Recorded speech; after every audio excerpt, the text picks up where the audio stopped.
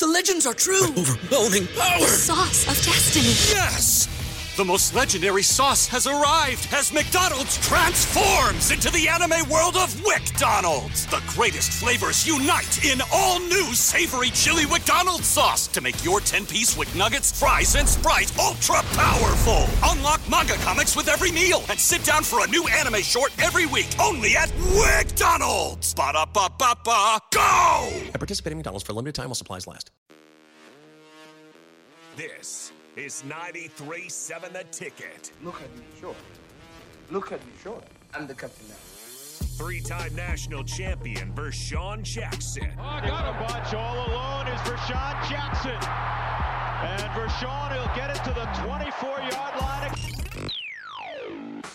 Coming at you live from the Coppels Chevrolet GMC studios in the heart of Lincoln, America.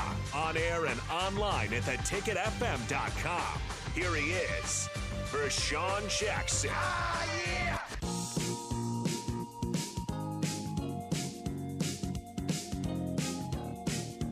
You got to get on there, though, Nick. Don't nobody see you.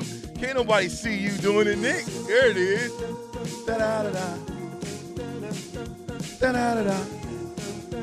Part-time lover. My bad. And we back. It's the captain. The Ticket, 93.7. We're talking to Todd, my guy Uhlir. I got to come up with a nickname. It's going to be something nice, something that really sticks. Because, listen, man, sometimes when we get older, we get better. And sometimes it's not necessarily meant for us to have to walk that particular path. But later on in life, it changes for the best. We talked a little bit about Burger King. How did you? I always admired that. That you owned a Burger King and went. How'd you get into that aspect? Yeah, so I try to make it a quick story. In 1979, my mom took a job there as a assistant manager. 1980, she became the general manager. She worked there until we bought the stores in 1997. So I actually started there January 8th, 1989. My last day was October 1st of 2013. So just shy of 25 years on the payroll there. Became part owner with my mom, and I can't remember what year it was, 2008, something like that. And my brother Troy. So that's just what we did, right? Like I blew my shoulder in 95. I had my first daughter, Taylor, in December. Literally, she was born December 16th. We flew out because I was injured late to the Fiesta Bowl. Got to go through that experience, and then came home and literally started working. I believe it was January 4th of 96 was my first day at work, right? Because it was just, I had a kid and needed to support the family, right? So, but yeah, just grinded, and I just didn't know anything else, right? This was kind of what we did and how I had to put food on the table for the family. So it wasn't until later in life when it was like, okay, I'm not really passionate about, this Burger King thing, right? Like I want to do something that I'm very passionate about, and I'm very passionate about helping, guys crush their fitness, and not only their fitness, but like their fitness leaks into everything else, right? Like you're doing push, like I went through a whole body weight phase. To be real honest, if you go back to 2019, I was bench pressing 405 for 5. I was in a powerlifting phase of my life, and then went to a body weight phase because I just gotten so big and so heavy that like my blood pressure was bad. I wasn't healthy. I was strong, but I wasn't healthy, right? So longevity wise, I went through a whole body weight phase, and now I'm kind of getting back into the weights, but just not anything too crazy. But yeah, Burger King was 24 years of my life. Literally from the time I was 4 years old, I knew nothing but Burger King. Wow. So that's how we got into the Burger King thing, was just, work hard and get after it. And we were, given the opportunity to buy the 2 stores here in North Fort, Nebraska, and we did. My brother still owns them. So, my mom passed away in 2015, and he owns them straight out. But, I'll tell you what, you got to have a little different mentality going into running a place like that. It's a grind for sure. You're never closed. You're open every single day. So I moved into the fitness realm and opened my own gym in 2014, Set the Bar Fitness, and then sold that in 2019 and took everything online. So everything I do is now online. Talk about that, Bueller. Talk about how the people, if they want to get in shape, go ahead and give yourself a plug right now. I mean, I think now's the perfect time. All you got to do is follow me on Facebook or Instagram at Todd Uhlir and just reach out. Right, like you'll see the stuff that we do. I don't typically run. I mean, I've got a pretty tight knit client base, and I would love to help, but once again, we kind of have a program that we run that, it's in all levels of life. It's just not fitness. It's fitness, it's family, it's finances, it's faith, right? Like putting it all together, because you can be, and I tell this all the time, like you can be a one-dimensional douchebag in your fitness, right? And that's the last thing. And I see a lot of guys like that, like they're always taking gym, and I take a lot of gym selfies because of my business, but that's all you're about, then you're really one-dimensional, right? So you got to get the family thing, you got to get the finances right, and you've got to get your faith right? So what's more important in building the body for a football player? What piece is the most important piece? And then are you doing yoga now? Yeah. Oh, absolutely. Do yoga. Absolutely. At least 2 to 3 times a week. I got a nice little yoga flow that I use and have been using, and I love it, especially as I've gotten older. But yes, I do yoga, stretching, flexibility. I can put my hands flat on the floor with my legs straight. I've had some pretty bad injuries in the past, so blew the shoulder out. I've had 3 knee surgeries since college. I had a back surgery. So, flexibility and that kind of stuff is key to, longevity, right? So, and especially being able to perform at a high level, whether it's, in the weight room or with the family or, my son is a 6'1", 225-pound running back linebacker right now, and, just staying ahead of him at this point. What year is he? What year is he? He's a sophomore. Oh, wow. So, yeah, he's a big boy. I teach strength. So if you, Rashawn, you gave me a kid and you said, take this kid and what would you do? I'm going to get him strong, right? I'm going to get him strong with squats, with deadlifts, with bench presses, and then I'm going to get him strong functionally. Get him strong. I think so many parents these days don't understand the stronger guy wins 90% of the time, right? So there's times that, you can outmaneuver somebody, that kind of stuff, but the stronger you are, the better. And so a lot in youth sports have changed so much over the course of 30 years, right? Like when you and I grew up, I don't know about you because you were in Omaha, but for me, I didn't play organized tackle football until 7th grade, right? Now there's all this youth stuff, and, I didn't play organized basketball until 5th grade, right? We had a little 5th grade team, whatever. We did little kids wrestling. I go to 3 wrestling tournaments a year, right? I'd wrestle 9 matches, right? So I play baseball. We play 16 games a summer, right? Like today, if you wanted to, like my son's pretty elite level baseball player, we literally go all over the country and play baseball all summer, right? So you couldn't do that. Like you probably could have back when, but you just didn't have that opportunity, right? So today there's such an emphasis on kids playing the sport versus training for the sport, right? And anybody that knows anything about training, you have to train more than you play. If you're playing more than you're training, you're getting better at the skills, but skills only take you so far, right? Like getting stronger, getting faster, more mobility will enhance skills. You can only practice skills for so long, right? So I think that really came true for me when Tiger Woods came. I'm a big Tiger Woods fan, but because I played a lot of competitive golf when I got out of football, because you got to stay competitive. But when Tiger All you Woods guys says, like, are I train, golfers. like he trains, right? Like, and everyone's like, oh, you can't lift weights and play golf, right? Like, no, you can. You just need to do it right. And that's the biggest thing is these kids today play, but that doesn't make them stronger. It doesn't make them faster. It helps them with their skill set. But once again, I'll take a kid with a lesser skill set that's stronger, that can get you out of the way, easier than a kid with unbelievable skills, right?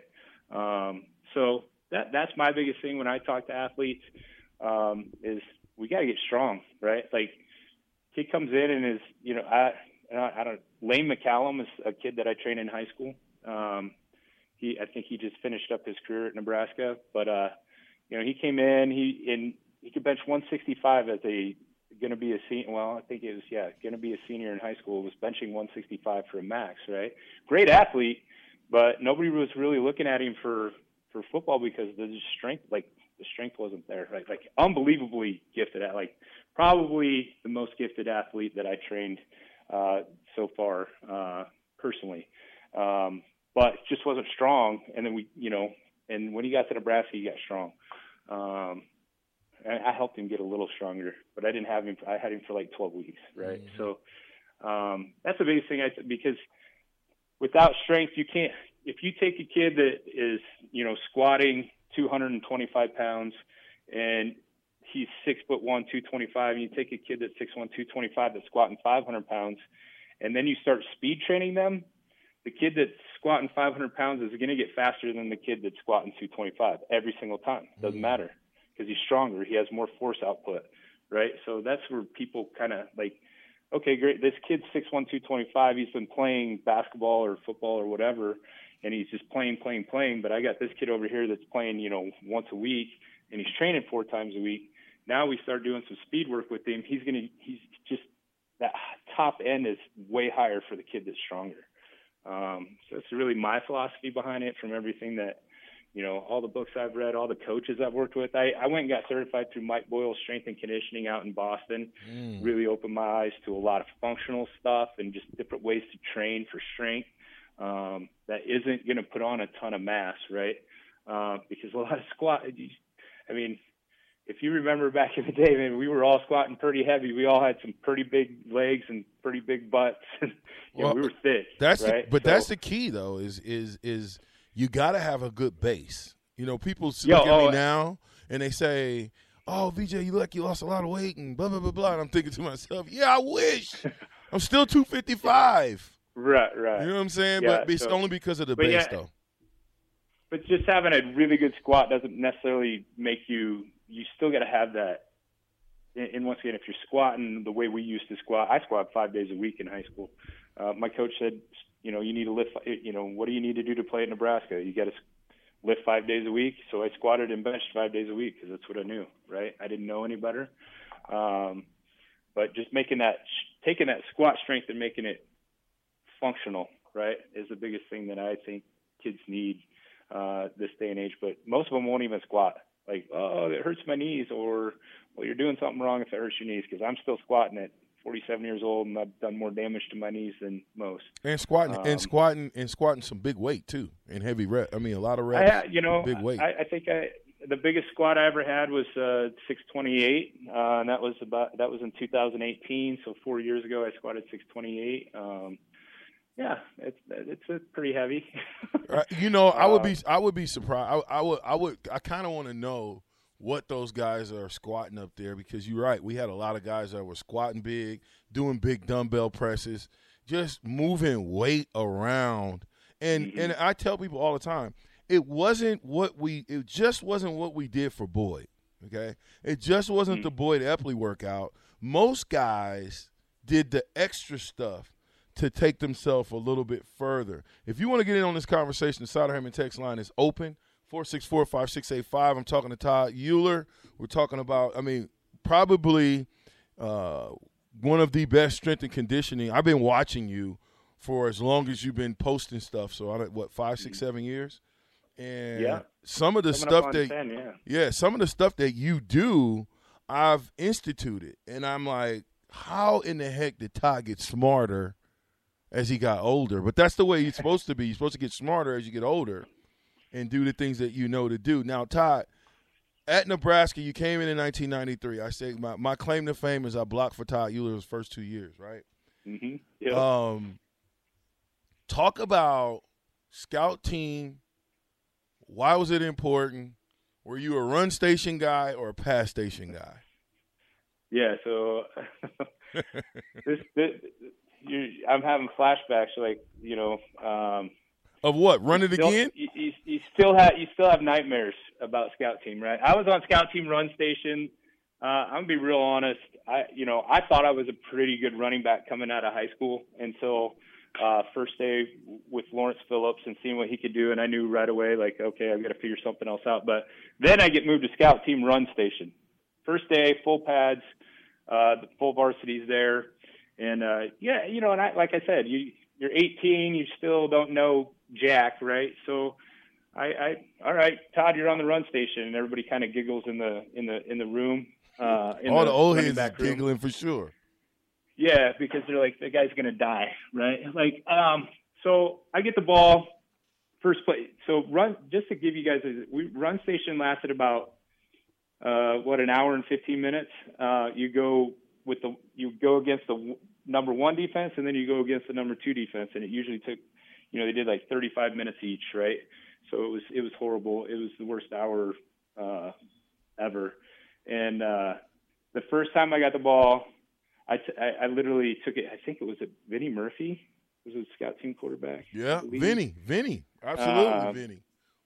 He turns around and they put a card up, and you got to run whoever we were playing that week. I don't know who we were playing the first week because it's been too long ago. But they put a card up. You got to run the play. Okay, I getting the ball. All right. So Vinny turns around, hands me the ball, and the next thing I remember is like not being able to breathe. Right? Like, what in the hell? Like, what's going on? Who hit me? Mike Anderson hit me so freaking hard. I mean, I went from my feet to the back of my head, knocked me out. Like, I can't breathe, knocked the air out of me. That was the first time I got hit at Nebraska.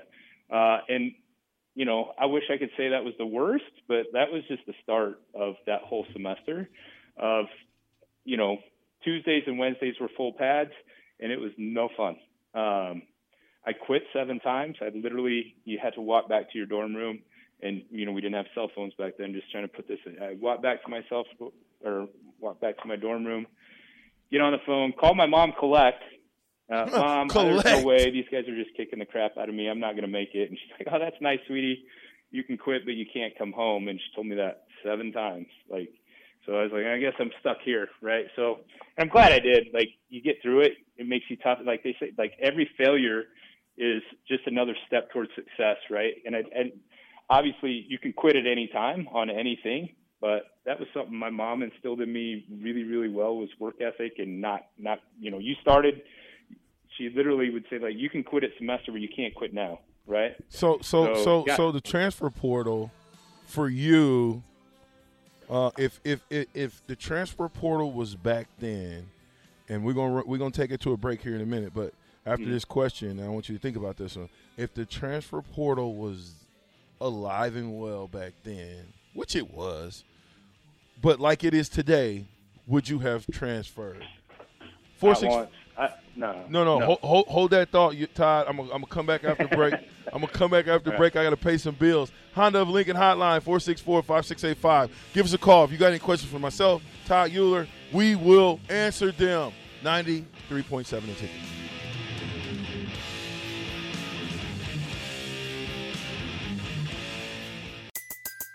Everybody in your crew identifies as either Big Mac Burger, McNuggets, or McCrispy Sandwich.